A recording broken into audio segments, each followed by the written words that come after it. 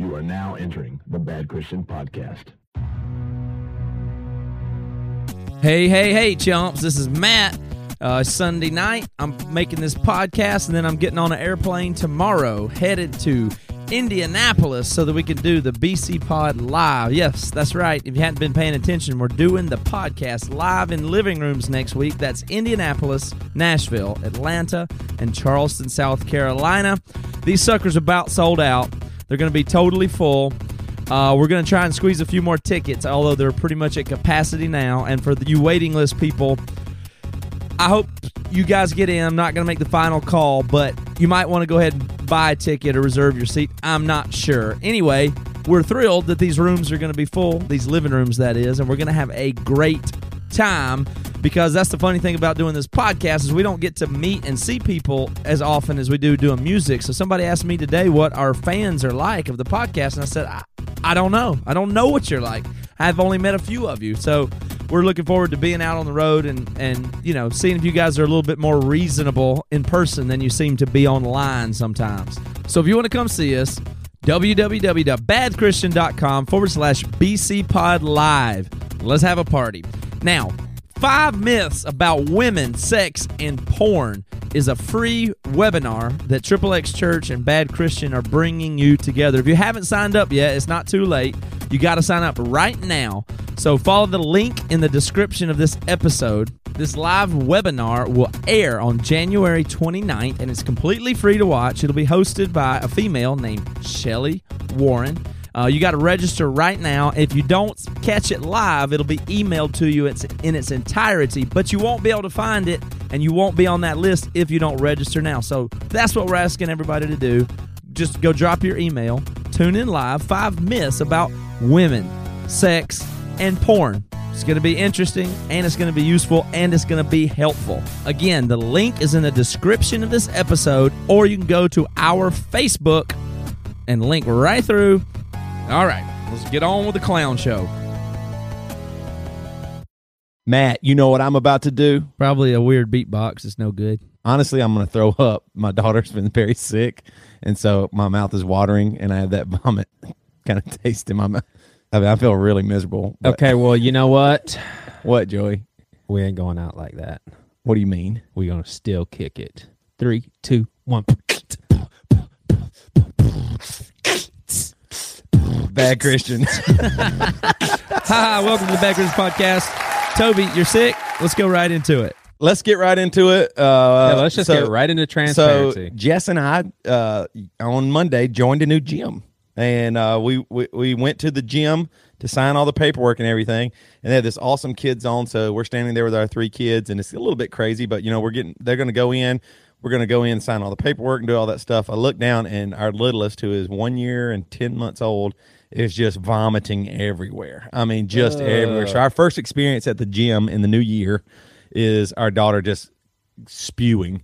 And nobody really helped us. It was a little bit frustrating, but anyway, so we cleaned it up, and then Would you help a stranger throwing up? Well, if you worked with kids, I'm saying the people that were working in the kids zone. I'm talking about them, not just a random person. Hey, let me help you clean up your vomit. No, not that. But and then she just has been puking, and then last night was just a living nightmare. I mean, she went to bed at 8 or 9 o'clock, and just constantly every hour, just she'd get up, vomit a little bit, and cry. And it's just, we were up all night. Jess and I both now kind of feel a little strange, so I feel bad. I'm sitting in this really small room with Joey, and I'm scared that he's going to get it, but there's nothing I can do. I'm trying to stay away from him, but being sick and throwing up is just terrible. But one thing I did realize, what sucks is I'm a huge, big man with a big beard, and I can't get away at all with what June can get away with. She's a cute little adorable girl. You mean she doesn't get tons of vomit in her beard? Yeah, exactly. She can stand in the middle of public and just start vomiting and screaming, crying, and everybody feels bad. If I did that, somebody would call the cops. Imagine if I was just standing in the middle of a gym and I just started going,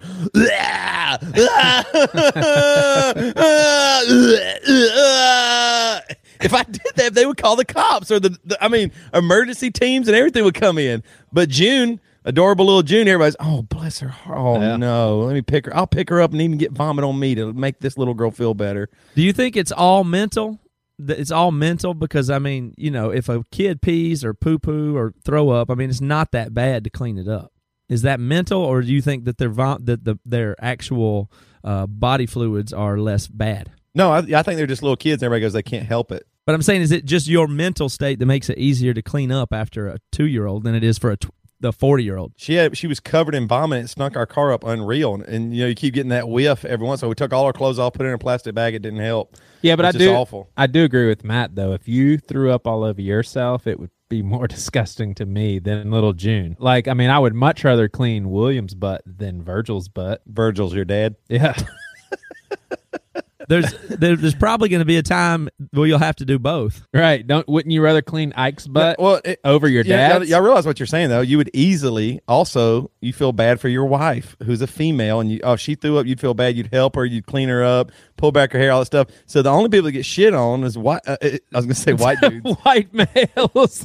Scratch that. The only people that get shit on are males. Yeah. They just get shit on. Nobody gives a shit if you're pissing and vomiting and shitting your pants. Nobody cares. Well, if it's a sliding scale for the female. The more attractive you are, the less. That's basically it. The uglier you are as an individual, the worse people will assess your body fluids. So a supermodel, not that bad. But if it's a woman that was very bad looking or homeless, really haggard looking, it would be worse, right? So like if it was Rosie O'Donnell, everybody would be booing her. Nasty, boo, boo, Rosie. Are y'all sick? How's your families doing? We're Green Bay Packer sick. Yeah. See if y'all heard of this. Chad Gardner texted me literally an hour ago and said, "Is your blood type B?" And I said, I don't know why. I thought he was about to say I need a transfusion or some emergency or something like that. He said, well, because people that don't get sick often have blood type B. I'm trying to guess everybody I know's blood type based on their health. So he says that if your blood type is B, you don't get sick very much, because he knows I don't get sick very often. So y'all ever heard of that? Wow. You buy it? No. I don't. I don't know why that would matter. You know what I mean? You know how people like to say blood type's everything. Blood type diet. People just like fads and, things to jump onto. Yeah, you're right. That blood type diet thing is pretty huge. That is crazy. I think you were telling me about that. Yeah, I read about it. And you eat certain foods due to your blood type, and it's supposed to help you. But that is the only reason stuff like that I can't totally buy into it is because nobody knew their blood type back in the day, and you would just eat whatever you could get your hands on. Yeah. You know what I mean? So if you got your hands on a bunch of Twinkies, that's what you would eat. Yeah. In a sense, I'm just saying, like, if it was the end of the world, you wouldn't care about your blood type. Well, I'm sure it makes sense. It's not totally out there. It's just maybe a little too simple. It's like, biology is a lot more complicated than that. That's just a simple answer. Yeah, I actually read an article, though. I was been reading I've been scanning and loosely reading a few different things on the internet and in some books about food being inflammatory. And there is a new study that says that depression is a cause of like an inflammatory thing happening in your brain. Like gluten causes depression. Right. They said that if something happens like that, like gluten or wheat, wheat belly, all that stuff, it's inflammatory to your system, and so your body's trying to fight it, and one reaction to it they've found is depression. So Joey has both wheat belly and wheat belly induced depression. Well, I thought it would be interesting if Joey watched what he ate. I don't know if you've ever done that before. I don't know if that's even a thing with depression. Do people with depression ever watch what they eat and see if like certain things, like you feel worse one day? Sugar is definitely supposed to cause more depression, so I have laid off sugar. Have you noticed a difference? Man, I've just... Not really. Yeah, I'm so up and down. I would really have to buckle down majorly and watch how I'm doing and write everything. It'd just be too hard to... Seems like it might be worth it if you could, hone in on what would not trigger your depression. Yeah. I mean, it'd be interesting if you just, like, for example, if you just wrote down what you ate in a week, and if there was like a certain day that, man, you were really depressed, then you could go, I'm going to eat that same thing for a few days and just see if I get like, suicidal. If you're like, it's the end or something like. I mean, seriously, if that was the case. Wait a second, I've eaten a lot of dairy, and I feel like I'm going to kill myself. Let me just try dairy more.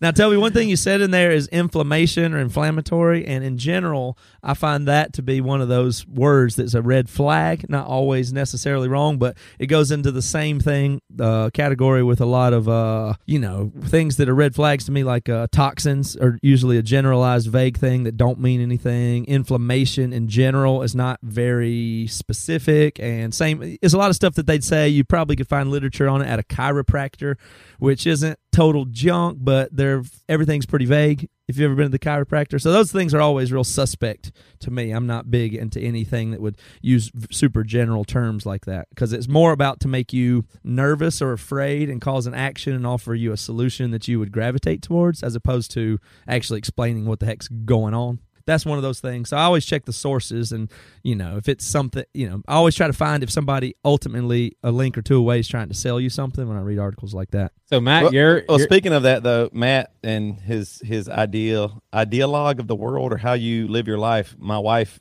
totally disagreed with your science segment. That's fine. About the food. No problem. And it was really funny because she was listening. She's like, "Man, it was a great podcast." She said, "I disagree with Matt. He is no good."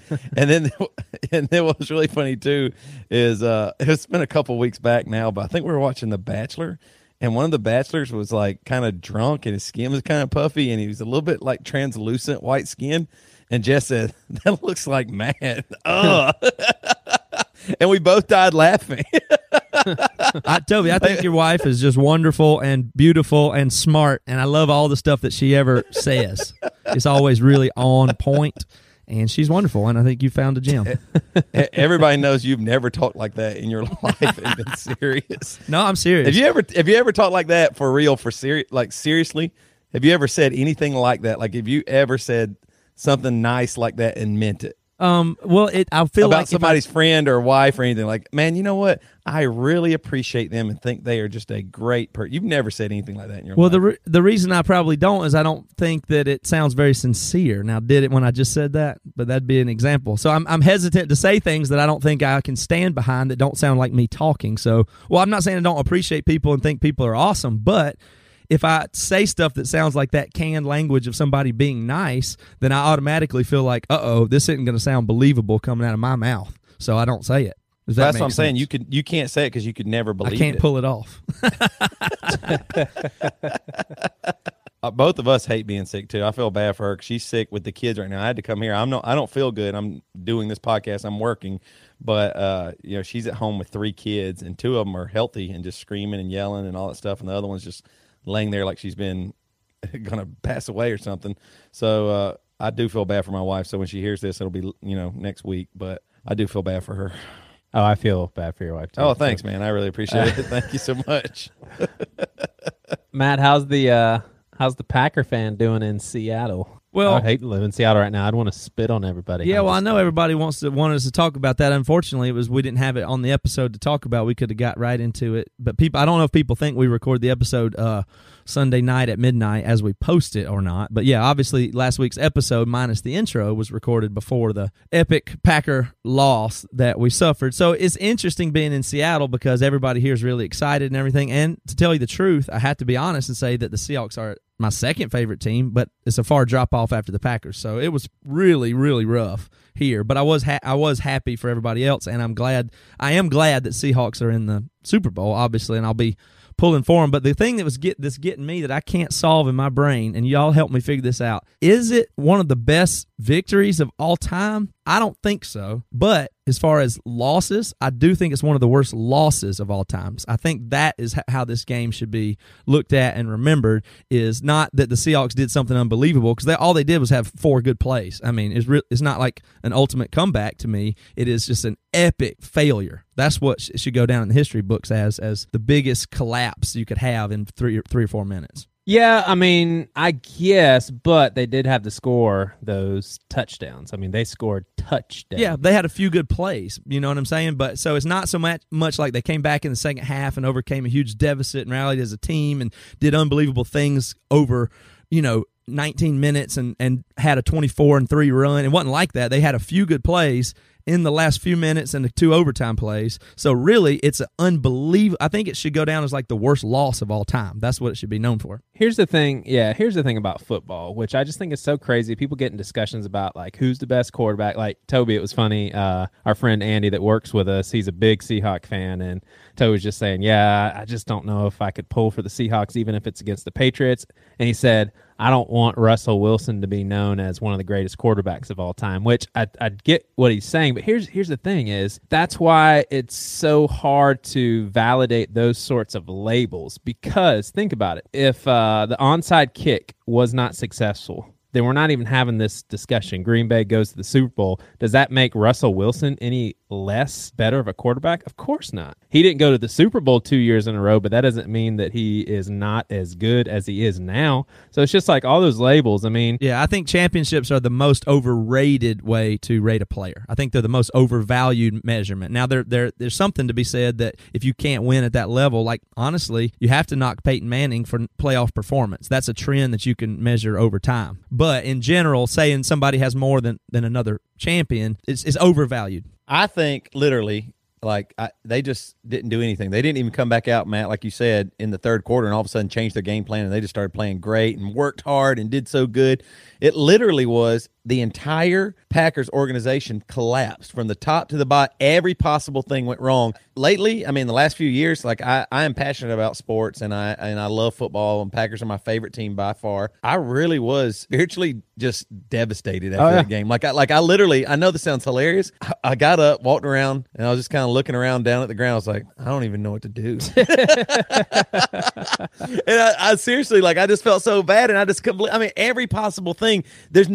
We gave the game away. You know that there was a 99.9% chance in the fourth quarter we would win? 99.9%. There was only a 0.1% chance they could come back, and that actually happened. Yeah. Now, I was watching the game with a bunch of Seahawks people. We did a really cool thing at the church I've been going to. They just made church early for, we started 30 minutes early and then just only had church for 30 minutes, and then they put then pizza and beer and put the game on the screen when it came on instead of church, and everybody stayed there and we watched the game. So I left at halftime. Just so our listeners knows, Matt's church is called Applebee's. It's called Applebee's, yeah.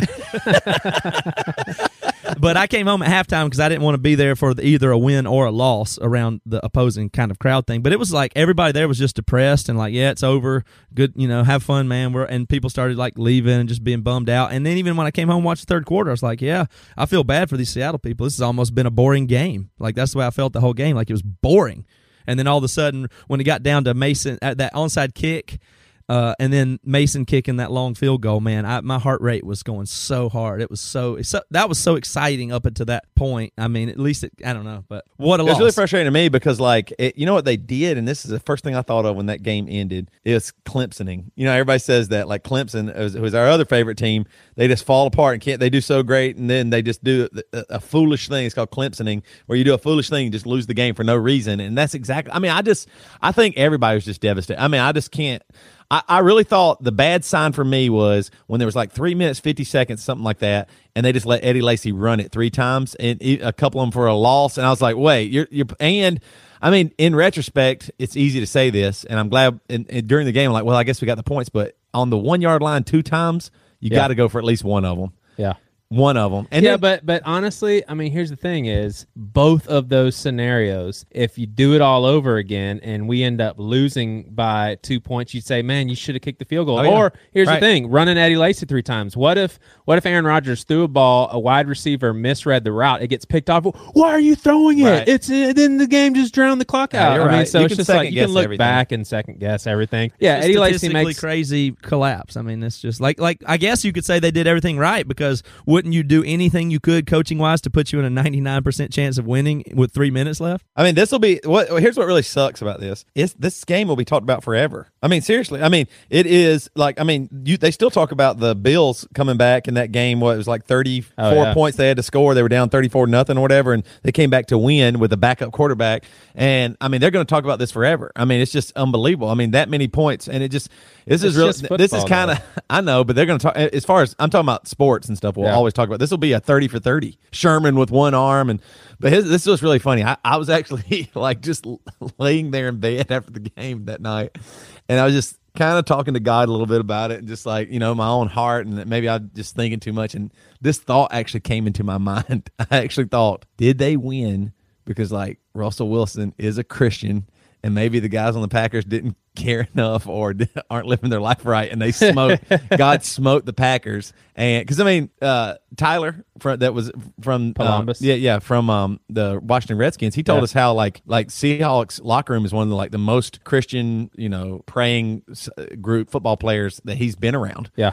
and I was just like, man, maybe they really went to the Lord and just God, no matter what, you got to do this, you got to win this for us. And that 2-point conversion, that's on the playground. Yeah. That's something that I did on the playground where I hooted and hollered. I mean, how do you get a 2-point conversion and an onside kick and all that? I mean, it's just insane. Right. It's just insane. It's just I'm not recovered. Do you know what? You want to know what's really crazy about it is with our history with Russell Wilson and talking about it. For some reason, that Russell Wilson post, not even the podcast, but the post that is on our blog about it, has over time been one of the number one searches that people get to our site from. And so it wasn't a big post when we originally put it up, but now over time it's one of the largest ones because people are constantly Googling Russell Wilson and they find our blog because I guess it's optimized well for SEO or something. But I think they're typing in Russell Wilson divorce. Yeah, Russell Wilson divorce. I think it comes right up. Literally at 3:00 on Sunday, there's thousands of hits on our blog on that post.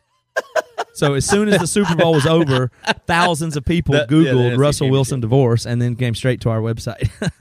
Isn't that weird? Insane. Oh my! Because you're right. It's not just Russell Wilson. You have to type in Russell Wilson divorce for it to come up number 2 on Google. So for some reason, that's whatever. I guess you think it's a bunch of like chicks out there seeing if he's divorced or what. I mean, why would you immediately Google Russell Wilson divorce after the game? It's a bunch of conservative Christians who were like saw him praying. Oh after that's right. That's what it is. They saw him. I mean, I saw so many Facebook posts. Man, that's the way to win. Look at the Seattle just kneeling and praying to the Lord. See, that's what bothers me. And I put this on Facebook and just a couple hours ago, and Toby, it's funny because someone said, "Yeah, I know who posted that, Toby." but I basically posted. It's crazy the interest in this whole thing. There's already, let's see, I posted it an hour ago, and there's 112 likes. 54 comments, but I basically just asked, what do you think about athletes saying, I feel so blessed, God is so good after a win? What about the other team? God isn't good to them. And that's just the one thing that bothers me is, oh, God is so great, he pulled us through the game. Like, I'm totally fine with saying, man, I just want to give glory to God. Sure, give glory to God in good times and bad times, but it just seemed like Russell Wilson was attributing the win. Well, I guess Toby thinks that could be a possibility, and maybe it is, but I just don't know the helpfulness. I think he believes of it. that. I think he believes it. I mean, after that win, you have to think there's some kind of divine intervention. I mean, I think that. I literally think maybe God smote the Green Bay Packers. That makes you feel better. That actually does. You're right. I mean, I actually think, okay, well, you can't beat God at football, so I can handle that. So Packer fans, feel better. God is sovereign. Yeah. We're Calvinists. Well, I think that it doesn't make sense in a logical way that God's for the team or whoever is better morally will win. That's clearly not the case overall. But I can respect it from Russell Wilson or any athlete's personal point of view, saying, I feel this way. And they're just expressing, I trust God, this happened. I mean, you would say the same. If it was non-competitive, you would have no problem with it. You know what I mean? If you would just really put you're all into something, and it wasn't like if you weren't competing with somebody else and it was successful and you've been praying about it and you cared about it and you gave it to God and it turned out great, you would feel the same way and you would tell everybody and nobody would second guess it. So the fact that it's competitive is what throws you. But let's say I think his name's Brian Bostic, tight end, special teams, who was supposed to block for Jordy Nelson but instead tried to get the onside kick, didn't get it. If he's a Christian, I would say this game may turn out to be a way bigger blessing to him. And the fact is he would much rather it not have come this way. But 5 years from now, he's going to look back on this thing and be like, oh my gosh, the growth, because he's getting hate tweets. Joey, they have a theological term for that. That's called I'm only a man syndrome. One thing I did check out, though, and this is because, I just wanted to see how much God was involved in it. Out of all the teams in the NFL, Seattle Seahawks have the most X3 watches on their computers. You can check that out? No, Joey, you can't. That was just a joke. I was trying to segue into talking about X3 watch. That you got me, man. You actually thought there was software to track that? No, not X3 watch, bro. I mean, Triple X Church, I'm sure they can track. Yeah, Craig Gross is stuff like that. But I mean, I don't know if they would know specific. So a great product is X3 watch, but even greater product is X3 watch. Yeah, that you can watch who actually has X3 watch. So if you don't know what we're talking about with X3 Watch, if you go to x3watch.com/Bad Christian, you can get the premium subscription for half off. What it would do is you download the software to your computer, you type in a couple people's email addresses, and those two emails that represent real people those folks would receive emails every time you go to a sketchy website, something that is full-fledged porn or something that may be suggestive. So the cool thing is it's like built-in accountability. You can't really get away by your lonesome with your computer. And as Toby always says, it's either this or cut your penis off or sew up your... I don't know if we should say sew it up. Cement it. I was about to say, isn't that just like a horrible thing to say? But cutting your penis off is pretty bad too. Yeah, no, just take a pair of scissors to your eyeballs. So Matt is X3 Watch and all those guys happy with the response that they've gotten over the last 7 or 8 months? I mean, obviously they have to be if they're continuing to want to get their name out on the podcast. Yeah, no, they say it's doing really well. A lot of you have signed up, and that, like Joey said, there's a free version and the paid version that you get half off. So let me remind you of the URL one more time. It's x3watch.com/bad Christian, and that's where you can sign up right now and get half off. But yes, it's working out really good. We've enjoyed having this partnership with them. We thank them for being a sponsor. And, yeah, thank you guys for participating with all our sponsors. And this one especially. They're really our official sponsor and one that we use and are totally behind. So hopefully that means something to you guys. Now, I guess as far as products go, I was thinking another thing. First of all, they need to come up with X3 Watch software, and they could also come up with an X3 watch. So anytime you look at porn or anything, it's like it shows up on your watch. Something happens on like a wearable. I think like when you look at porn, like one of your eyebrows kind of goes up, like So the camera on the watch would actually catch that. And then it would say, "Hey, I know you're looking at porn." Yeah, so they could start getting into wearables. Now they've canceled Google Glass. Did y'all hear that? They did? Yep, suspended sales of it because people. Why? Because it's just too crazy. Yeah, because people can't get over the privacy thing, which I think is just insane. Because they're saying people get mad, like because people are wearing Google Glass in a restaurant, and everybody feels like they're being videotaped the whole time. Yeah, that's kind of true. Yeah. I mean, for sure, if it happens, which I think it's going to at some point anyway, it's not that you're going to see something unbelievable like everybody's credit card information and blah, blah, blah, blah, blah, but you'll just see like, oh my gosh, look at that guy's butt cracks hanging out or, but stuff it's like that. Inevitable now. I mean, you could have technology. There's hidden that stuff's out there anyway, so it's weird that people are like reacting to it in that form. I guess it just feels weird knowing that creepy guy sitting by himself with clear glasses on is looking at you, and you think, is he streaming that to 20 million people? You don't know. Right. Have you guys seen the movie Final Cut with Robin Williams? I think it's been a while. That is so crazy. Matt, basically, this guy has the horrible job of going through a lifetime of editing to put together a special video at someone's funeral. So basically, it's the rich elite that at birth they put some sort of recording device in the eyes of a newborn baby, and so the whole lifetime of viewing material that the kid grows up seeing, everything they see is recorded. Oh wow. So when this kid so when the individual dies, Robin Williams' job is to go through the years and years and years of footage and put together like a beautiful piece to show at the funeral. So he has to see some messed up stuff. I mean, like some people kill or hurt people. He has to see all the horrible stuff, and I think he's not supposed to divulge into that. So basically, obviously the movie zooms in on one person that he views, and it's creepy, man. Just go ahead and give the ending away. I don't remember it. Oh, okay. You're such a movie guy. You've seen so many. I'm pretty sure the end is how.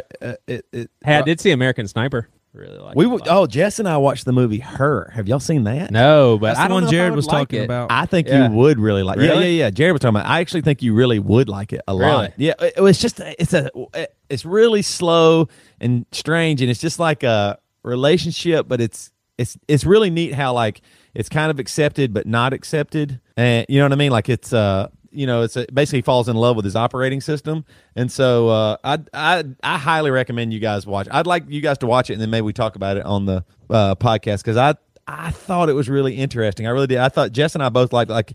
First of all, I think Joaquin Phoenix is a great actor. Yeah, he is. I just really like him, and then the set and everything they did was really cool. Also, what kind of leads me into that is the idea of could you fall in love? Like he was calling his operating system his girlfriend, even. You know what I mean? But just talking about that idea of who are you able to love and what are rights. So obviously right now people want gay rights for marriage, gay marriage to be legalized, right? And I think honestly, all three of us are pretty much fine with that. Like, I don't think stopping gay marriage is going to make anybody not gay or make them care about the Lord. And in fact, if they live in America and pay their taxes and do all that stuff, I'm open to what they want to do. But I was on Pathos.com, and this came out. It was actually on New York Times, I believe. Was it the New York? I'll have to find it later.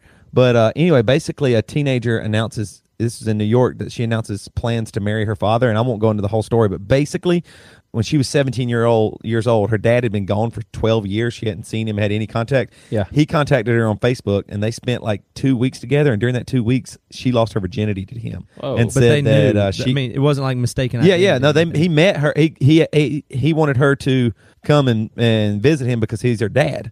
And so they spent 2 weeks together by themselves or something like that. And then she just said she felt so comfortable with him.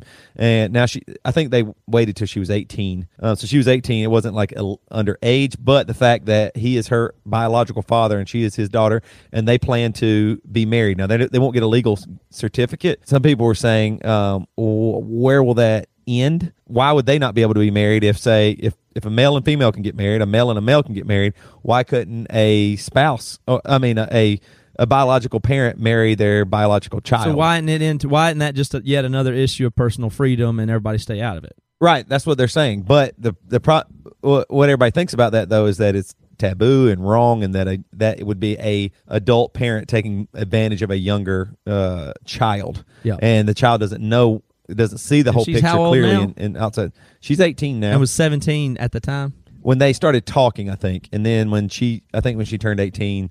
They met. Well, first of all, you're going to sound like a jerk trying to compare gay to incest, first of all. But I don't think that this is worth worrying about because it's not a prevalent thing. That there's not a giant number of this. This is isolated. And so people trying to lump that in, say, well, first is this and then it's that. It's a little crazy. Right. And I don't know.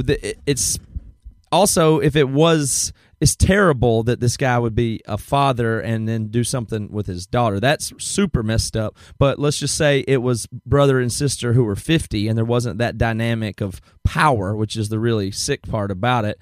Then you just have to put it in the category of, well, weird people can do whatever they want to. It still doesn't hurt you or hurt anybody, right? I think what especially the Christian right would say is that where does it end? You'll be able to marry anybody you want. You'll be able to do anything. And what you're saying, Matt, and I think I agree, is that we don't have a fear of that because people are going to do whatever they're going to do anyway, right? So, I mean, a law will not stop a dad and a daughter or a mother and a son from sleeping together. I mean, that's not going to be a big frontier, I don't think, of a problem. I really don't. But in general, you can project 50 years into the future, and we will have eradicated tons of laws that infringe on people's personal freedom. That's what marijuana use is, legal marriages between this or that. I mean, if somebody wants to marry a tree in 50 years, I mean, it'll probably be legal. I mean, just it means what it means. It's not doesn't mean there's an imminent collapse of society. It just, they have that. Now, I know this sounds crazy and really ignorant, but is there some potential for like deformity or anything like that? Well, yeah, with incest, it's like you don't have much genetic diversity because your brother and sister share a lot of the same DNA. So both good and bad things they have in their DNA will likely come up in their children that you don't get, that gets canceled out when you have a different kind of mate. So that'd be the argument that their, kids could be messed up. But, other than that, that's still what they want to do. All right. I guess I would say, honestly, I would wager that most of these times comes that this happens where there's siblings sleeping with each other or a parent sleeping with a child. I would say there's obviously some form of problems within that family setting, and Definitely. that the child, even if they're of age, being 18, 19, 20, are probably unaware, and there's an authority and a power and a trust that is abused to get them in the sexual position. Yes. You know what I mean? I Like, you agree don't with that. need to have sex with your child. You know what I mean? Like, that's not oh man, I need to do that. Like, if you love them, you can love a person without sex. I think always the parent-child one will always be unethical in that power dynamic way. What about siblings, though? Siblings, I still think is some strange form of something going on in the family dynamic that would make that a allowed. And it would be, I still think it would be a power thing where one of the siblings goes, hey, let's try this, or let's do this. And there's some safety. So you think, oh, it's okay. It's just my brother or my sister. So yeah, I can trust them, or we're just playing. And I bet it usually starts with a simple game or something, and then it leads to something more deep. I still think there's some type of abuse of trust. So you would just say that in general, you would always find that those relationships to be disordered. Yes, I would think that there's some things going on with the parent, or with I honestly believe probably the parents that would sleep with their kids had some probably form of course, yeah, sexual abuse. Maybe I mean that stuff. I mean, when sex is put upon you, then it ends up sometimes becoming your identity, and then it's hard to escape that. And then, if your dad or mom loves you, and they've always loved you, and then sex becomes a part of that, then you associate sex with love and what that means, and then you need that to be loved. And I'm not saying in every case, I'm being pretty general here, but you can love somebody without sex. Thank you, Toby. Once again, ladies and gentlemen, this has been Hate Speech with Toby. All right, so it's Monday today, and we are, I got a flight. I'm going to be getting on a flight about this time, by the time you're hearing this podcast. So we're gearing up to do the live shows. Y'all ready for them? Yeah, Toby and I will be doing the same. And hey, wanted to just throw out there that our YouTube channel that you need to subscribe to, we'll be putting like a video journal on there just while we are traveling. For those of you that have zero else good to do with your time, watch us on the road and watch us record some of these live podcasts. And we actually have all of our podcast episodes on there now, which is really cool. You don't have to subscribe to anything or go to our website. You can just go straight to YouTube. Matt, your post last week was really awesome, and video is on there. So his post last week was a video, and Toby and I will be doing a weekly update on YouTube. And each weekly update will be giving you some information on a discounted item from our store. So we're pretty psyched about this channel, and hopefully you would go there and subscribe. All right. Thank you, Joey. So we'll be right back here. We're going to take a quick break, and we'll get Jason, the drummer from the legendary old hardcore tooth and nail band Frodus, on here, and we'll see what we got to talk about.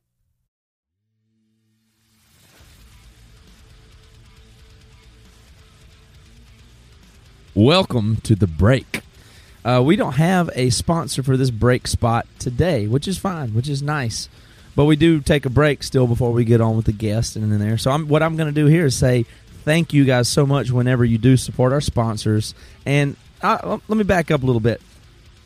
Thank you for making this podcast what it is. It's a dream come true. It's so wonderful to be able to communicate and have you guys listen. And the fact that we could even have sponsors and anybody's listening to me, totally amazing. Sorry, hope we don't get on your nerves when we do have sponsors, because that's our model for how we're going to pay the bills and do this. And we want to do this more. I want to do this every day. And one of the ways we can do that is if we continue to get more sponsors, and then we have to do less of our day job kind of stuff. The other piece of the puzzle is the BC Club. And you can join the BC Club. That's going really, really well. We have a ton of people in there, and we need a whole bunch more people to be in there, because there's stuff we want to do. There's stuff that we need some resources for, like to give stuff away. We love making free stuff. We spend tons of hours on this podcast, and we'd love to spend way more hours on this and other stuff that we can make, generate, give away, cultivate from other people, and share. There's a ton to be done in this world. A ton. And we want to do it. We want to do it with other people. So if you feel like supporting us, great. If not, totally enjoy this. Go tell other people about it if you enjoy it. If you don't enjoy it, you're really wasting your time listening to me talk right now. Anyway, badchristian.com/contribute. Please join the BC Club. You're invited.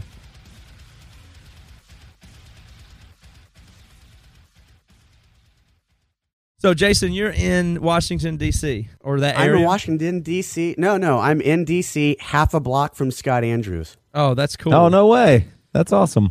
Oh, yeah. Scott lives literally across the He lives on the corner around the street from my house. Joey, Scott Andrews is our manager. Scott, do you know him? Our old manager? I probably met him, but I don't remember. So Scott was our manager. He was a tour manager. We met Scott when he was tour managing Hawthorne Heights, and then he started tour managing us a little bit. Then he did such a good job, and then we got with the times and decided we didn't want to pay these big-time managers all this money. So we fired our managers and asked our tour manager, Scott, if he would be if he wanted to be an actual manager and just do all our stuff, and we would like co-manage our band with him. And so that's how he got into the office music business, and then he got on with Mike Fight and those people at Outer Loop because we were his clients. So we had a big fish client, they said. So they brought him over there to Outer Loop, and then he decided he didn't really like managing that much, and now the son of a gun's just an accountant for Outer Loop management. And way happier. God, managing bands is crazy. I used to manage bands a long time ago, and I quit when I was very ahead and just was so over it. Yeah, it's just too much. I mean, I might be tooting our horn a little bit. I even think that we're not that demanding, but bands see things a certain way, and then the manager just has to do them that way, even if they don't maybe totally agree with it or just whatever. And so I could never manage a band. It would just be too much just answering to that and what it would be. There's a good amount of management that's just fluff, that's not even real, like it's pretend job and just like a game to take artist money, right? Isn't that part of it? Oh, yeah, for sure. But I'm saying at the same time, you still have to answer to people. Like even the fluff stuff, you still have to answer to a band, and a lot of times they just are wanting stuff that you're just like, oh gosh, how do I get this, or That's how really do I do it? Right? No tour's ever good enough, or all that stuff. So well, it's like no tour is ever good enough. But beyond that, especially coming from hardcore, it's different if you're like a pop group or you're some singer-songwriter. But if you're a bunch of dudes that grew up going to shows, you guys, and especially that point when Scott was doing Hawthorne Heights, that is the transition where, every band that I've ever been in, that wasn't even an option. There was no option for Frodus or Battery or any of the metal bands. There was a turn in like 2001 and 2002. Was it a thing probably even in the days that you were starting and in hardcore in the 2000s, late 90s, where managers and the business side was seen as like a real negative, like you wouldn't have that? It wasn't a negative. It was starting to become a necessity. And I don't think it necessarily came out of the ethics of the scene, but out of, is a band active enough to need it? So when did Frodus begin? 1993. 93, oh my gosh. Yeah, dude. So you guys were like, were you entrenched in that DC, like Fugazi stuff? I mean, was that like where you guys were a part of that scene? Well, I mean, I was 16. I mean, I'm 38 now. I grew up in Florida and then moved to D.C., ended up starting Frodus when I was in 11th grade. That's crazy. Was Nate Burke in at that time? When was Nate in Frodus? We actually met Nate in 1994, and then Nate joined when we started doing all the stuff with Refused. In the fall of 1997 is when Nate joined the band. So yeah, I want to talk about that Refused stuff too, but I know Nate Burke. He was the executive pastor at Mars Hill here in Seattle, where I was at my campus, so I've known him for a good Wait, while. Nate was an executic pastor? Yeah, you must not keep in touch with him too well, I guess. Well, no. The next question. How long you guys given? No, there was a long period of radio silence between all the members, most of the members in Frodus until last year. Yeah, Nate was at Mars Hill for a while, and I mean I've been there for like 10 years. He's been there at least that long, or had been up at that time. And at one point he was an executive pastor at the campus that I was at. I knew he was going to Mars Hill and all that kind of stuff, and I thought he was what's his face's assistant. Wasn't Nate his assistant? Yeah, he for was. A long time? He was. He was real close to Mark, I think, and traveled with him in the early years and was like his day-to-day assistant. Yeah, Nate's the guy that's all tatted up, kind of muscular. Yeah. Dude, which is hilarious, by the way. Nate Muscular is crazy. Really? Why was he a little nothing back in the day or something? No, it wasn't like he was a little nothing guy, but I just, like, through a crazy turn of events, Nate and I saw each other in person for the first time in a decade at a coffee shop in LA, and I was like, dude, you look like just a war hero. It was crazy. No, he looks great, that's for sure. Yeah, I mean, Nate's always looked great. Everyone always like, what's up with you getting Brad Pitt on bass? I was like, That's awesome. I was like, dude, Brad It's awesome. But Jason, you listened to our Brandon Ebel episode, you said, right? Yeah. Like, I was so pumped. Like, Brandon dropped, like, Frodus as a scene band he put out. So Joey's our resident, like, tooth and nail nerd from back in the day. So, Joey, can you insert some background on who Frodus is to you? Well, first, I got to know, what was that song they have on No New Kind of Story? It's right at the beginning, and it's a Frodus song. It is really, really cool. Do you know what I'm talking about? I mean, have you seen? I have not seen it. Okay. Yeah, you have to check it out because right when the documentary starts, they've got some kick-ass music in the back, and I was like, I'm not familiar with that song, so I don't know what album it came off of, but I did a little research, or maybe the credits at the end. It's definitely it was on Tooth and Nail, it was either Conglomerate International or... I know what song you're talking. I think it may be a song called Invisible Timelines. Yeah, so I think when Conglomerate came out, that's when I first heard of Frodus, and then we were big Roadside fans, and so that split came out and further familiarized ourselves with Frodus. But what are some of the Tooth and Nail bands you guys hung out with on tour and got to know well? The guys we got to know the absolute best were definitely 90 Pound Wuss and Roadside Monument. Roadside Monument, the best. So Jonathan Ford and I, forever ago, we traded demo tapes in 1993 even. Yeah. Like, I sent him the very first Frodus demo tape, and he sent me the Mr. Bishop's Fist demo tape. And then we'd been kind of friends ever since. And then Roadside was coming to the East Coast, and they hit me up about helping them get some shows. And so we did a handful of shows together, and then we're like, hey, let's do a split 7-inch. And then they were like, oh, we can put it out on Tooth and Nail. And back then, I was like, dude, I don't know about that. Yeah, I tell you what, that makes me think the whole world, like people always say, oh, it's a small world. But I mean, everybody you're naming are people that is so weird because Joey knew them in South Carolina as a little kid. You were out touring from the East Coast. And then all the people you've named so far are just people that I see and know, like Jeff from 90 Pound Wuss. I saw him and watched the football game with him at another church yesterday. Or a couple of days ago, I watched that with Jeff Becker. And, you know, the Roadside Monument, I know 2 drummers from that band that are connected to me up here in Seattle. Joel Metzger was the drummer for a while, and Matt Johnson as well, who was at Mars Hill Church as well. So it's crazy because it's just, I know all those people as adult individuals. Joey knew them as band, like these bands when he was a little kid, and to you, they were just your peers in the 90s. So that's interesting. Like, I know everyone through, I mean, we may not have to get into it in this thing, but like the whole demise of Mars Hill, just seeing like Jeff post these crazy rants on Facebook. And I was like, dude, what is going on over there? Yeah, Jeff's been one of the more vocal people about it. And I think it's because he likes that type of communication, or maybe he's good at it. I also think he feels like it's necessary to tell the truth and get information out there. But he's been, one of the more vocal people that's put stuff out on blogs and stuff like that. Jeff's wife, Teresa, she was Frodus's A&R girl at Tooth and Nail. Yeah, that's crazy. I always saw him and their kids and had pizza and watched the Seahawks game a little bit this week. So you said you were a little bit wary of signing with Tooth and Nail. What do you think? Did it work out? Are you glad you guys did, or what? Dude, this is why Mike Fight sent me that interview that you guys did with Brandon. Is a long time ago. Like, there's so much stuff we could talk about. Like, I got asked to run Solid State at one point. Oh wow. Yeah, like there's like. This is during the whole Refused Frodus touring era and all kinds of stuff. But Tooth and Nail was the best record label experience I've ever had. Hands down.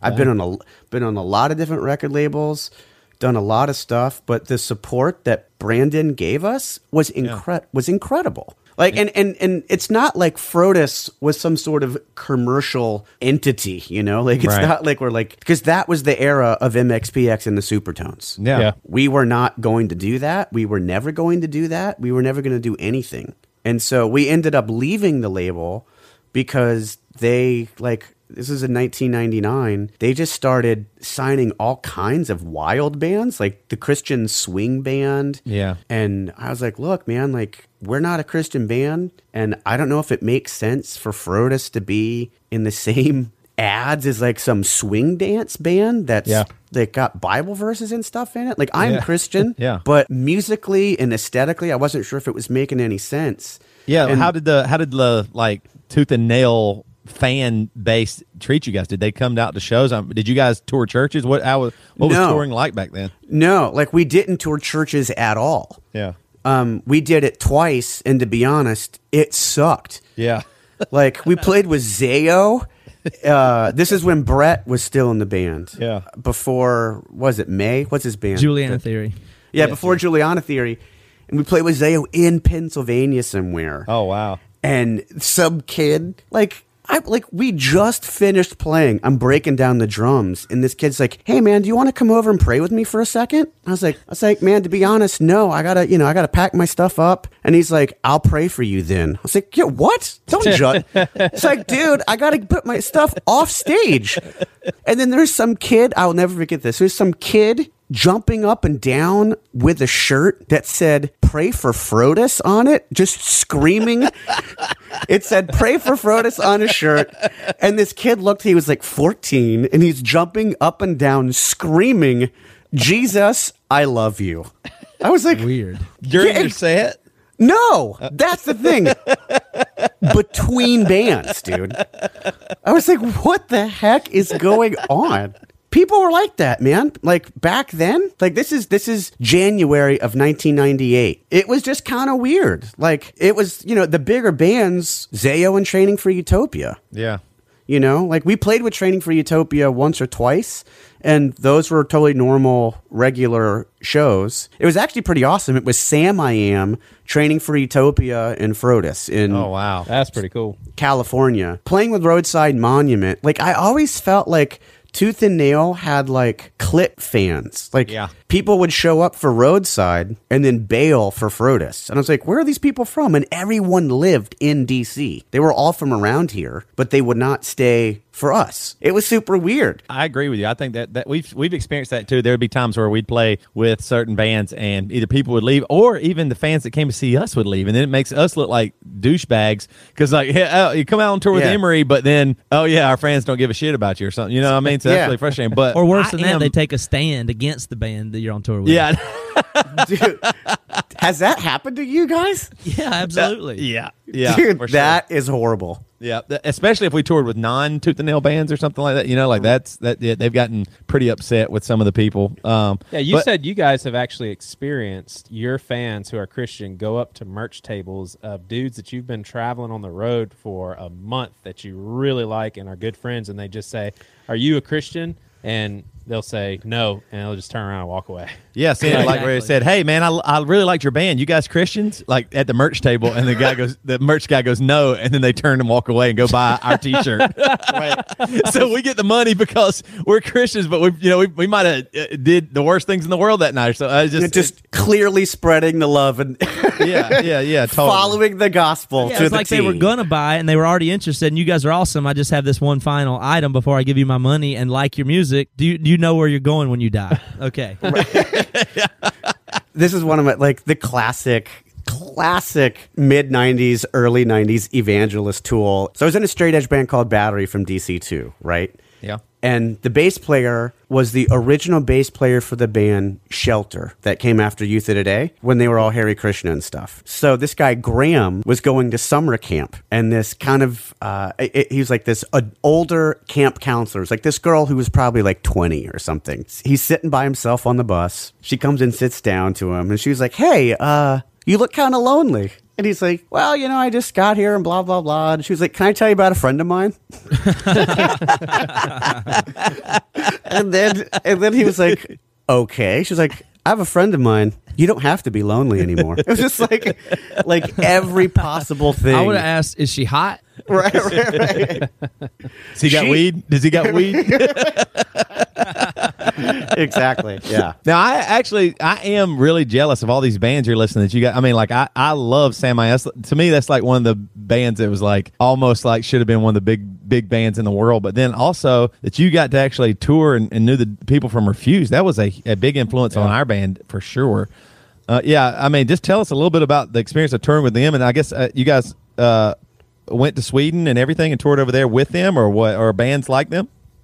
Yeah, I mean, so when Frodus came over to Europe for the first time in 1997, we played one or two shows with Refused in Sweden, and we just became really good for we just hit it off. It's like you every once in a while you'll play a show with a band and then you guys just hang. Yeah. That's what happened with Frodus and Refused. And as they were finishing up The Shape of Punk to Come, we were just starting to record Conglomerate International. We had just got on Tooth and Nail. And so I threw the idea out. I was like, why don't we do a ton of tours together? Yeah. And we all kind of agreed on it. And so the original idea was we do Scandinavia with them. So, dude, Frodus played 28 shows in Scandinavia with Refused. Golly. Dude, Now, were they that big then there? Yeah, yeah, Wow. totally. Oh, really? Well, I mean, you have to understand, Refused was always a big band in Europe. So Oh, I you didn't guys know were that. like, Yeah. y'all were on tour when they broke up. Correct. And what I heard was that y'all were doing a bunch of house shows, and they weren't even that big of shows here, kind of thing. Well, Basements. dude, yeah. So I'll address that because I've never actually officially addressed that, especially since they've did their crazy reunion and exploded. Yeah. So on that tour, when we were originally planning it, I was like, look, you guys are crazy tired. There's two ways we can approach this tour. We can either A, go big production, or we can make it punk, DIY, and basically have like a punk rock fueled vacation. And we all agreed that, hey, well, let's just do it punk. And so at the time, Amanda Mackay, she was Frodus's booking agent. So we had Amanda book it, and it was not house shows. Like, it's funny the way that they remember it, especially seeing them talk about it on stage. Yeah. On their reunions. Like, we played in DC at the Black Cat to about 450 people. It seems small to them because they're so much bigger in Europe. No, it seems small to them because it's been 16 years. Okay, I see. Like, hindsight's totally different. Yeah. And when you broke up in your head before you even come, like, they basically, when we were touring with them in Sweden, they fist fought on stage. Are you serious? Yeah, dude, the guitarist that they just kicked out, that was all over the internet, John. Yeah. Like, he and Dennis got into a fight one night on stage. This is in like 1998. Like, back then there was a problem. Like, there was one night we were playing I don't remember the name of the village, but it was the same place where the guitarist for the death metal band Hypocrisy was. And they were playing We Want Our Airwaves Back. Yeah. And the guitarist just got over it and threw his guitar to Shelby, the guitarist for Frodus, and then just left. We were like, okay, Shelby's going to be in Refused on this one. And this was like at a community center to about 80 people. Oh gosh. That's crazy. The thing about Refused is they're like the biggest influence on like the whole scene that we come from, or one. They have to be one of the biggest. I mean, I can show you Emery songs that are lifted right from there. I can show you songs by The Bled that are right from there. There's Paramore stuff that's you can just listen to it and go, that's the Refused Of course. part. And it's weird. But in fact, I think that's where one of our main models, that and Zayo for screaming. That's how Toby and Josh and I learned to scream. Yeah. We were just listening to the Refused, saying, man, I want to scream like that. And it's crazy. It's just like that video, the first time we saw it and heard that kind of music, it's the foundation for a ton. I mean, I don't know if everybody is aware of it that as fans of our music, but that's the shape of Punk to Come is big time. I mean that record is an amazing record. Like, to this day, I still listen to it all the time. Yeah, me too. Yeah, I think for us it was just that unique. I mean, to be honest, like Joey really did get us into. I didn't even know Tooth and Nail existed. I only knew that like radio rock, and that was it. Like the craziest bands I'd ever heard were Nirvana, Foo Fighters, Weezer, whatever, Metallica. So I didn't even know music existed. So that's why it's interesting, and that's why I think it's interesting too to hear your side. Like my friends, my first college I went to was a Baptist college. Yeah, dog. Yeah, I know. And they gave me an MXPX tape. What was their Right. first Poking at you. poking at you, yeah. And so they said, "Man, you like cool music, man. So you'll like this." And I didn't like it. I actually thought I just didn't care about it at all. And then eventually, slowly going the way of the Buffalo, I love that record. Yeah. But and it's just interesting. Like, and then when Joey showed me stuff, I mean, honestly, I remember Joey showing me Frodus and Roadside Monument, and I just couldn't even understand that it could exist. Like, I know that sounds crazy to you probably because you guys, but you were in that scene and you were touring with other bands that, you guys were really doing stuff. The stuff I grew up with was Hootie and the Blowfish. You know, I mean, seriously. So like, I mean, the stuff, any kind of screaming or any kind of even different rhythm or chords was absurd and dumb to people. So I'm really jealous that you guys got to experience all that firsthand. That's really neat to me. Yeah, but I mean, I understand what you're saying. But like I could say the same thing about someone's always going to be younger and there's always like some dude that's like, how did you hear about this stuff when you were 9? Yeah. Do you know what I mean? Like, yeah, totally. Like, I mean, I fully appreciate what you're saying, but it's definitely weird. It's like, I always think about, like, you know the band Rye Coalition? Yes, I've heard them. Yeah, like those guys are about, they were whatever you say. We played shows with them too. Like, we're all around the same age. But those guys started when they were really young too. I mean, Brian McTurnan, did you guys ever record with Brian McTurnan? No, but I know he is. I like his recordings. I think he's good. Yeah. So he Brian did Thrice and Monine and a bunch of stuff like that. Brian was a singer for Battery. Oh, the band I was in. Oh, that's cool. Yeah. Like, Brian started Battery when he was 13. That's crazy. Yeah. Wow. You know? Well, that's what I'm saying. Do you think it was a part of the scene? Because I mean, like we tried to start bands when we were in high school, but I mean, they were just the jokiest, worst bands in the history of the world. I mean, you joined the band with a guy that started when he's 13, and I mean, you said you started when you were in high school, right? So I mean, I mean, how did you even know to do that? Yeah, but like, cool some of them started off really good. I mean, I feel like the first Poraloo album that they released on a Christian label called Mind Size. I mean, I think Jesse Sprinkle was 13, and the album is unbelievable. Yeah. Like, the drumming is one of the best parts. But that's what I'm saying. I mean, there were unbelievable musicians in South Carolina.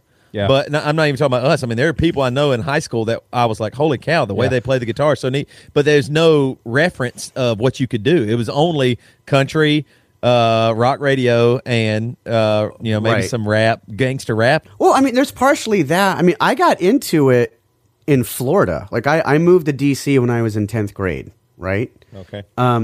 Like, just growing up in a beach town in Florida, and going to the used record store to buy thrash tapes is, like, I was super into, like, Sepultura and Creator and all these Metallica, all these metal bands. And I discovered hardcore through that used record store.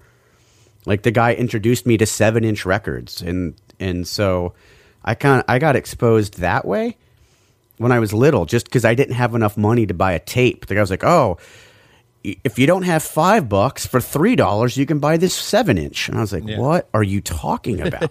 Well, I mean, but at that time, without the internet, it was just like, do you have an older brother? Do you know somebody? Is your city got a lot kind of going on? Yeah. Like, when we were in high school, there was no bands. There was zero. There wasn't even one band, nobody that played music, nothing. I mean, maybe somebody played a guitar, but no bands. But now, if you go back to those places, there's 25, I'm sure there's 25, 30 bands at every school, screamo, hardcore, everything, stuff I'd never heard of.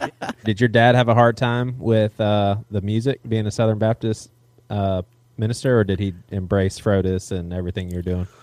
Well, it's funny, like, growing up the son of a Baptist minister, obviously I come under scrutiny with a lot of people, you know. To my parents' credit, they never really screened my music very much. Yeah.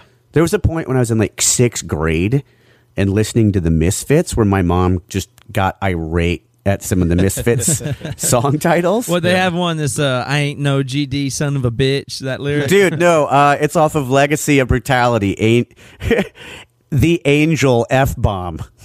I remember walking in, and it was, it's like the cassette tape Legacy of Brutality on the table. My mom's like, "What's this trash?" I was like, "It's the Misfits. You don't understand that." You don't understand. And she was like, "I don't understand. I don't understand." She was like, angel fuck? I don't think so. And I was just, dude, I was terrified. Like, I don't cuss to this day. It felt weird even saying that out loud right now. But hearing my mother say that to me. Your mom said angel fuck? Yeah. Holding the Misfits tape, scorning me. And I was just like, So what are you doing now? You said you don't like to manage bands, so that's not what you're doing. I still play music. I play in a band called Regents, which is with some older hardcore dudes. I'm doing a metal band called Zealot. Being Christian, I think you'll appreciate this. I recorded the world's oldest Christian music in Syria for the first time. And I was reading about that. That's crazy. So you actually went to Syria? Well, I mean, how did you even do this? Well, I mean, it's the oldest Christian music in the world. What is that, like Keith Green? It's Sandy Patty raining on the inside. Stephen Curtis Chapman is definitely it's in Aramaic, dude. It's from 190. 190. Wow. Yeah, it's literally the sound of the early church. So after Frodus broke up, we reformed with the bass player from Fugazi, right?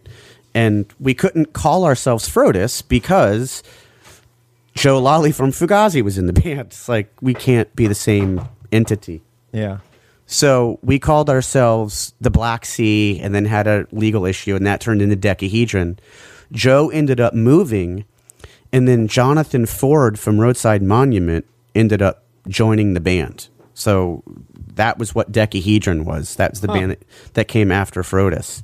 So basically, Decahedron dissolved, and I was sitting with a friend of mine who's also a drummer and another friend that's a keyboard player. And we were like, dude, let's try to come up with something musically that kind of expresses our interest as musicians, but it's not a 930 Club. It's not the Black Cat. Something that's new.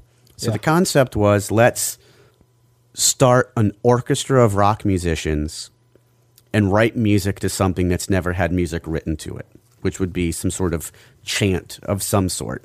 Yeah. And so through a crazy series of events, I ended up stumbling into this hole in history where the world's oldest Christian music is practiced in one church in the city of Aleppo, Syria, which is one of the oldest continuously inhabited cities on earth, and it had never been recorded. I jumped through all kinds of hoops. I, ended up being on the phone with the Archbishop of the Syrian Orthodox Church. I wanted to do a recording. I was trying to get a recording from him. I was like, hey, these are the bands I was in. I'd really love to do this. Let me know. And he's like, well, unfortunately, I don't have a CD of the music that you're looking for. I've got something similar. It's like, well, how do I get the music that I'm looking for? It's like, well, we don't have a recording. And so I volunteered. I was like, meaning we, as in you don't have one in your office, or humanity does not have a recording of this stuff? He's like, well, we just don't have any recording of it. I was like, do you want me to make one for you? He was like, if you know how. I was like, yeah. And this was 10 years ago. And so I went and met with him. We kind of formulated the entire project. I started going to Syria, and it just kept evolving and evolving. And what does that music even sound like?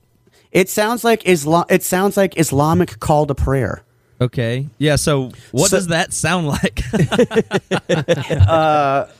Anytime in a movie you hear music that sounds like it's coming from the Middle East, like Middle Eastern music has a different scale, right? Yeah. That scale actually originates from the Gnostics and from the early church. Was going to Syria scary? I mean, that's not like a safe place, is it? I mean, I always hear about bad stuff happening over there. Yeah, now it's not safe. Back then, it was totally fine. I mean, and I would go as an official guest of the Orthodox Church, and as all my projects developed, I became more official capacity. Yeah. So what I'm doing now, since the place has torn itself apart, I'm kind of the last man standing. I've had a book in the works, like a photo coffee table book, in production forever on the city of Aleppo, and then the war started, and then the city got destroyed.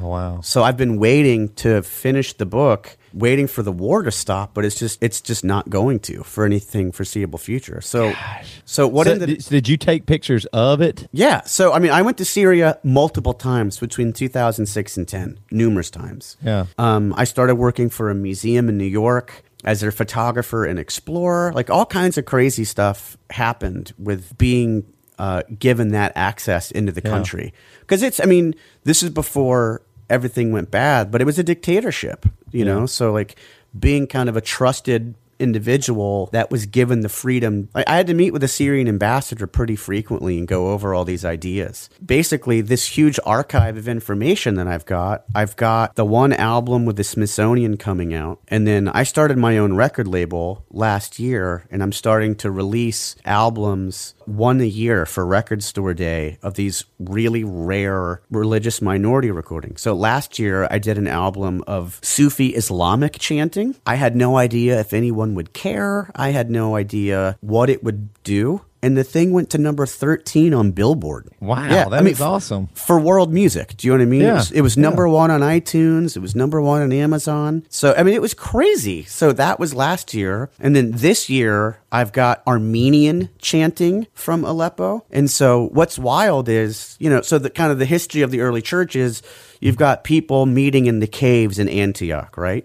Yeah. To put it all in perspective, Antioch is an hour and a half away from Aleppo. Then you've got the ancient city of Edessa. That's the first city where people start calling themselves Christian as an open community. Yeah. That's the city that these chants come from. Then the country of Armenia, tradition holds, is the first government to fully embrace Christianity in like the 2nd or 3rd century. And then Rome kicks in and everyone becomes Catholic. Yeah, so people always talk about, it's real popular now for people to talk about the early church, and the early church was like this or it wasn't. And I don't know if anybody really knows what it was like, but maybe you have some insight. What were they doing? Having Bible studies on Tuesday in people's houses? Or were they singing songs? What was going on? Yeah, so the thing that's really interesting, growing up Baptist, like all of our church traditions, like not necessarily how we do it, but the structure of the church service, it's the same as the early church. It's just like kind of hybrid, but the way that you sing songs on the way in, there's a Bible reading, people stand, people sit, like all of that, it's the same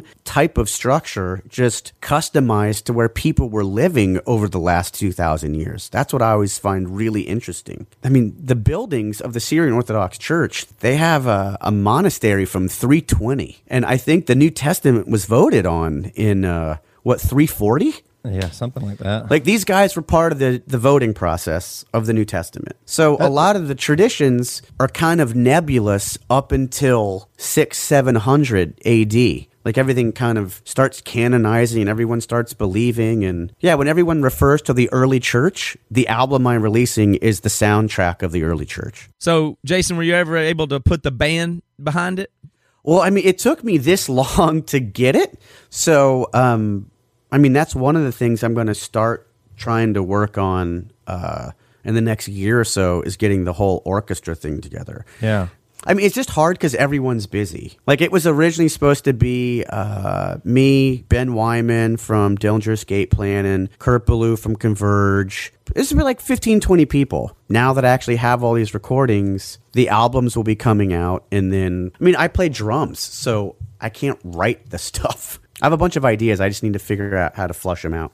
If anything's the hardest thing in the world is to get people to get together and do some music. When it happens, it's amazing, but it's hard to get people together just to jam. And everybody, you're right, everybody's busy, and everybody's busy not only just regular life and stuff, but with their own music. So they're like, well, I don't want to have to go do this other thing too, and all that stuff. Right. So, but yeah, I'm excited to hear it, man, for sure. The new stuff, I think it will happen at some point. So I'm excited to hear what music put to that stuff will sound like, for sure. So anything you want else to get word out to our listeners as far as? My entity is, I call my company that I do all this stuff with is called Lost Origin Productions. My website's lostorigins.com. There's photos up there, audio. And you sell photos and? I don't sell photos, but all the albums, all the music is available for purchase everywhere. And I'll be selling a book at some point in the near future. I was thinking about that too. That idea of if Syria, if the war will stop, then you could go back and then probably some of the pictures you have of buildings intact won't be anymore, and what that would look like would be pretty interesting, I think. Yeah, last year I actually did an article for the Washington Post with that exact thing. It was like 4 photos that I took, and then 4 photos of those places either destroyed or damaged. Oh, wow. Well, that's crazy. Yeah, well, thanks for being on the show, Jason. Yeah, man. Thanks for having me on. I mean, Yeah, we it's been always great, like man. talking to people that with the similar background as us, especially when they're older and wiser from an earlier era kind of thing. Well, that's what's funny is we're the exact same age. Oh yeah, that's right. You're talking about touring with, he's touring with all these bands and all this stuff, and I mean, that's my point. Like, you started all this awesome music in high school or middle school and knew about all this stuff. I mean, literally, we didn't start Emory till I was 25. I mean, I made sure I graduated and had a degree and all this stuff. It's crazy. Like, it's really interesting that, like, I mean, all the stuff that you had accomplished before my band even started, and we're the exact same age. What's really funny is all of my major bands were done by I was 24. That is wild, man. Yeah, I mean, we hadn't even gotten started yet. I mean, seriously, that's just crazy that you got so much done. So, anyway, well, thanks for joining us, man. It's been a great interview. I really enjoyed it. Yeah, thanks for having me. All right, thank you so much, Jason Hamacher from Frodus and all kinds of good stuff. LostOrigins.com, check it out. Very interesting guest. I like that.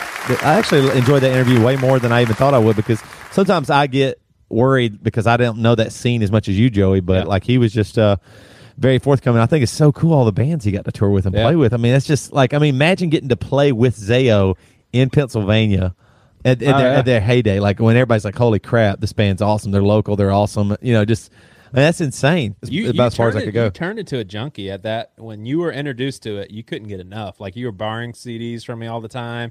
You would go to the record store and buy up a bunch of the old college days. Yeah, I really did care about music a lot.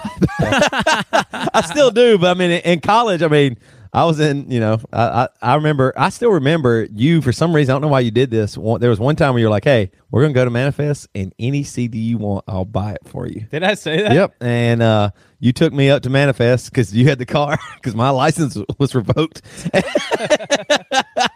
And we went up there, and I bought Clarity because you had it, but I wanted it myself, so I bought Jimmy Eat World Clarity. Crazy. I went over, man, remember, like, going up there for sometimes like hours and looking through the used. I was really OCD too, because I was just like, if I don't look there every one, I'm gonna miss something that I would love to have. And to an extent, you were right. I mean, like, I remember for sure certain times finding different music and just like being, wow, that's so crazy. Yeah. I have a clarification, a retraction I want printed, because last week you were talking about college and you threw out a quick reference. I didn't have time to contest about the fact that how I was didn't graduate on time and had some classes that I had. That was totally take. true. Okay, well, let's in keeping with the spirit of the truth, let's add the truth onto that. Now, I went to a different college than you, transferred to your college, and in 4 years took all the classes I had, and yes, I did have a pottery class left to take. Meanwhile, you, Devin, and Joel all went to the same college, and we were all trying to graduate the same spring of spring of 2001. We were all trying to graduate. Now, here's the operative thing. Yes, I had one more class to go. However, I entered college 4 years later than Joel, 3 years later than you, and 2 years later than Devin, and we all finished within one class that I had to catch up on. So you made me sound like the delinquent. Sad. This is just sad. Matt, I'll handle this in one question. Did I graduate college before you? Toby, you don't have any. Enough said. You don't have any room to talk of when you graduated, Toby. Yeah, I was in college. Graduated with the same degree as me from the same college and went twice as long. It is weird, like, to go to college and then people come back for their reunions and you're still. Hey, man, I remember you doing. Yeah, I'm still here, man, partying and on. Hey, you probably had it right, though. I wish I'd have gone longer. It was probably as much fun as any other time I've had. Yeah, Joel and I both, we loved college. I mean, I just didn't see a reason to get out, and I just really enjoyed my friends and everything. I mean, it was kind of a little bit weird, though. Like, there was one semester where I didn't have financial aid, so I had to pay for my class by myself. And we've talked about that before, Matt. I think that was the semester where, like, I would come over to your house and you would give me some of your food because I didn't have enough money to eat, but I had to pay for the class myself. And I mean, the class was like $800, $1,000. I don't know. I know it sounds crazy, but I could only afford one class. But that way, I was still in school and it didn't mess anything else up. So I took the one class. But I mean, that's basically all I did. And Joey, you and Ben, my roommates, would like go to real jobs and work. I was a school and I would just teacher. sleep in. I would sleep in till my 1 p.m. class on Tuesdays and Thursdays. I tell you why you wouldn't have traded that, though, because there's nobody else. I mean, not nobody else, but most 24-year-olds aren't sitting there trying to come up with new chord shapes and invent new kind of music to make. Like we were making music. We were making up stuff that we'd never heard. Everybody else was our age, had kids and was working in a factory. And so we had the whole time of college to work on whatever. I didn't do a lot of schoolwork, but I learned recording. We came up with all kinds of stuff. I don't think we'd have had Emory or anything close to it if it wouldn't have been for that delayed adolescence of college. Yeah, I still feel that way. I kind of feel like you say that, but I feel the same way. Like I feel like I'm always a little behind, which maybe is a good thing. Like I still feel kind of like a kid. I mean, I'm 38 years old, same age as Jason, but I mean, I feel young. I don't feel like I'm I don't know. It's just a weird thing. Like, I actually think part of us starting so late, like his bands were done when he was 24. We didn't start Emory really until I was 25 and graduated college. And I mean, we were slow, but I mean, that kind of has prolonged life a little bit. And I think that's why we're still able to make great music even now. I mean, we're still a band and able to tour, and people like us and want to come to shows. And even, from that band, we were able to do this podcast and a lot of stuff. I mean, a lot of that stuff has been so awesome. And I mean, it's really neat to experience that and get to do that. We have a new album coming out now. I mean, and I'm really excited about it. I mean, it's crazy that literally I'm 38 and a brand new album is going to be coming out soon. Yeah, Matt, I listened to it the whole way through just recently. I was really shocked. Shocked. Like you vomited in your mouth? Mean? Like you didn't like it? No, just of how good it. Oh, you're shocked that it was good? You thought it was going to be crappy? Be honest, though. Here's the thing. Don't just like cater. I know. Here's the thing is the song that y'all put on the lineup, it just didn't really get me. Oh, cool. Nice. Thanks for the compliment. That sermon you preached last week was an absolute crap, by the way. Yeah, thanks for not only screwing You Were Never Alone, but also the lineups. Our first. Yeah, don't listen to any of that stuff. Great job, Joey. You ruined two records. Keep on with your compliment. Go ahead. Okay. Yeah. Well, anyway, I just didn't go into the CD with much expectation. Why? Cool. Because after all these years, you didn't have expectation of that being was good? a joke. That was a joke. That was a joke. Now, for our listeners' sake, I mean, these guys have gotten nothing but the highest regard for me, and they even fault me for not being real. Like, they think that I like Emory a lot because you guys are my friends, where I really do think I would be huge into Emory outside of that. But, Toby, I think you said something to me. Yeah, Joey has a Silverstein tattoo. What other bands like Emory do you listen to on the reg? None. Okay, it's a little bit of probably friendship there. I don't think you'd be a huge Emory fan if we weren't like best buds. No, I would say that's not right. I still listen to Further Seems Forever. Okay, fair enough. Okay, fair enough. You love us. You love us. We respect you highly. There's a handful of bands that have like carried over. In Emory, you just don't get that quality of songwriting, vocals, and all that stuff in one. Do you still listen to other of our records sometimes? Yes. Yes. That's cool. I actually have a best of Emory playlist on my iTunes. Wow. Yeah. Well, so you like this new album, though? Yeah, I do. And Toby said something along the lines of you said the melodies and the choruses were like some of your favorites. Yeah, I think these are the most like well-written, catchy choruses. I mean, I really picked up on that. I mean, just listening to it would be a chorus would hit, and I was like, oh my gosh, this is catchy as hell. So I was delighted, to say the least. And all of our listeners, screw all of you, I get to listen before you. Yeah, I think it's I am really excited about this record. Like I feel like we kind of really pushed ourselves to do something that we really love. Like, I mean, it would be easy at this point to put out an Emory record that's just, oh yeah, man, that's great.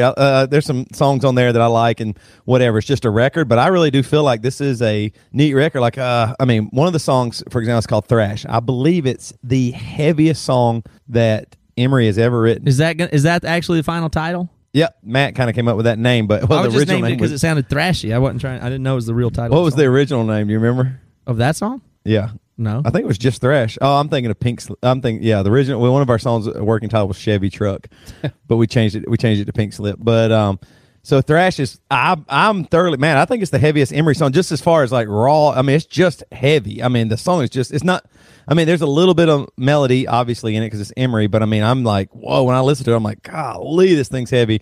It also has probably the softest thing we've ever done in it as well. I mean, like, I think people are going to be shocked when they hear it, honestly. I hope they love it. But I think this is going to be a record where people just listen and listen and listen. It's not going to be a record you're immediately like, I think like what you said, I think you're going to immediately catch up.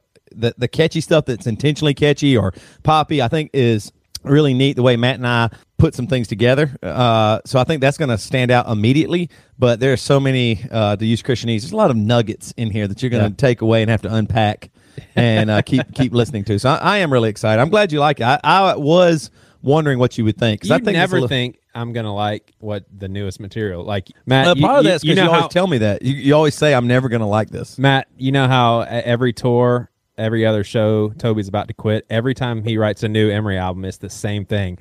I really don't think you're going to like this one, though, because that's just emotional sandbagging to low expectations. So, we'll say it. That's all. Speaking of y'all's age, I mean, y'all know Jay Mascis from Dinosaur Jr. is 49 years old and still putting out super, super good music, solo projects, and a Dinosaur Jr. album like 2 years ago. So you're saying we can be around for another... Yeah, look at pictures on him. He's got long white hair. I mean... What is he, a wizard? He looks like a wizard. It's a pretty kick-ass music writing wizard. I wonder if he jumps around on stage or anything like that. That's what we'll have to transition because I mean I have kind of a bad back and bad knees. Have y'all heard the same? Have y'all heard? Someone told me that he's got like the biggest pedal board ever. Like he's like known for all of the. Oh man, I heard. I've seen it measured. It's like 24 inches.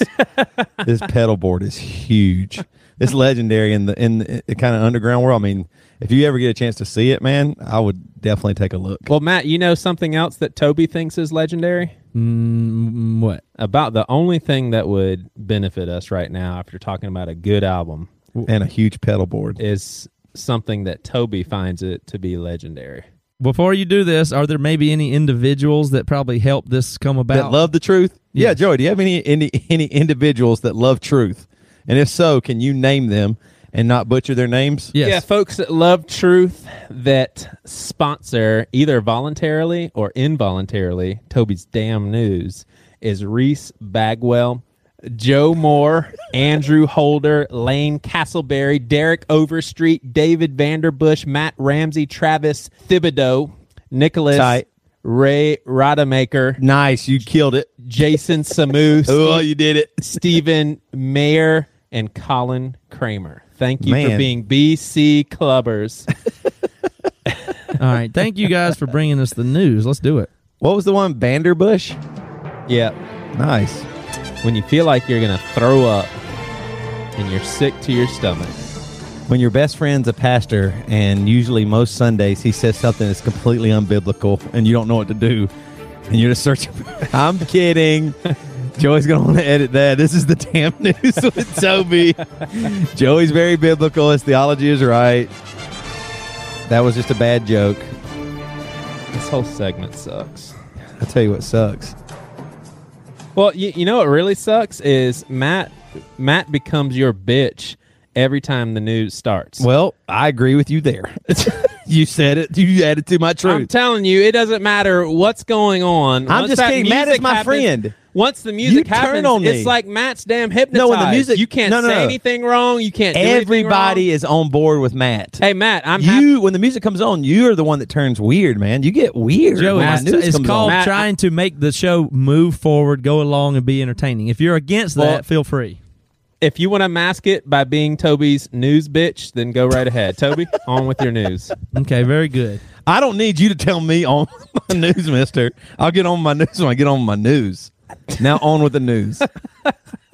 Alex Nash, who's 5 years old, gets a $24 bill from friends' parents for missing a birthday party. Now, you guys have birthday parties. Joey, I heard you talking in the office. You're planning one for your little one here soon. Yep. And you don't go all out. You don't do big extravagant parties, right? I don't believe in those. Even for your oldest, like, is it just no matter what? It's like, hey, we're going to do cheap parties no matter how old they are. Now, I can understand it with the littlest because they won't remember anyway. But the older they get, you add more money to it? Yeah, probably so. But A 5-year-old boy in Plymouth.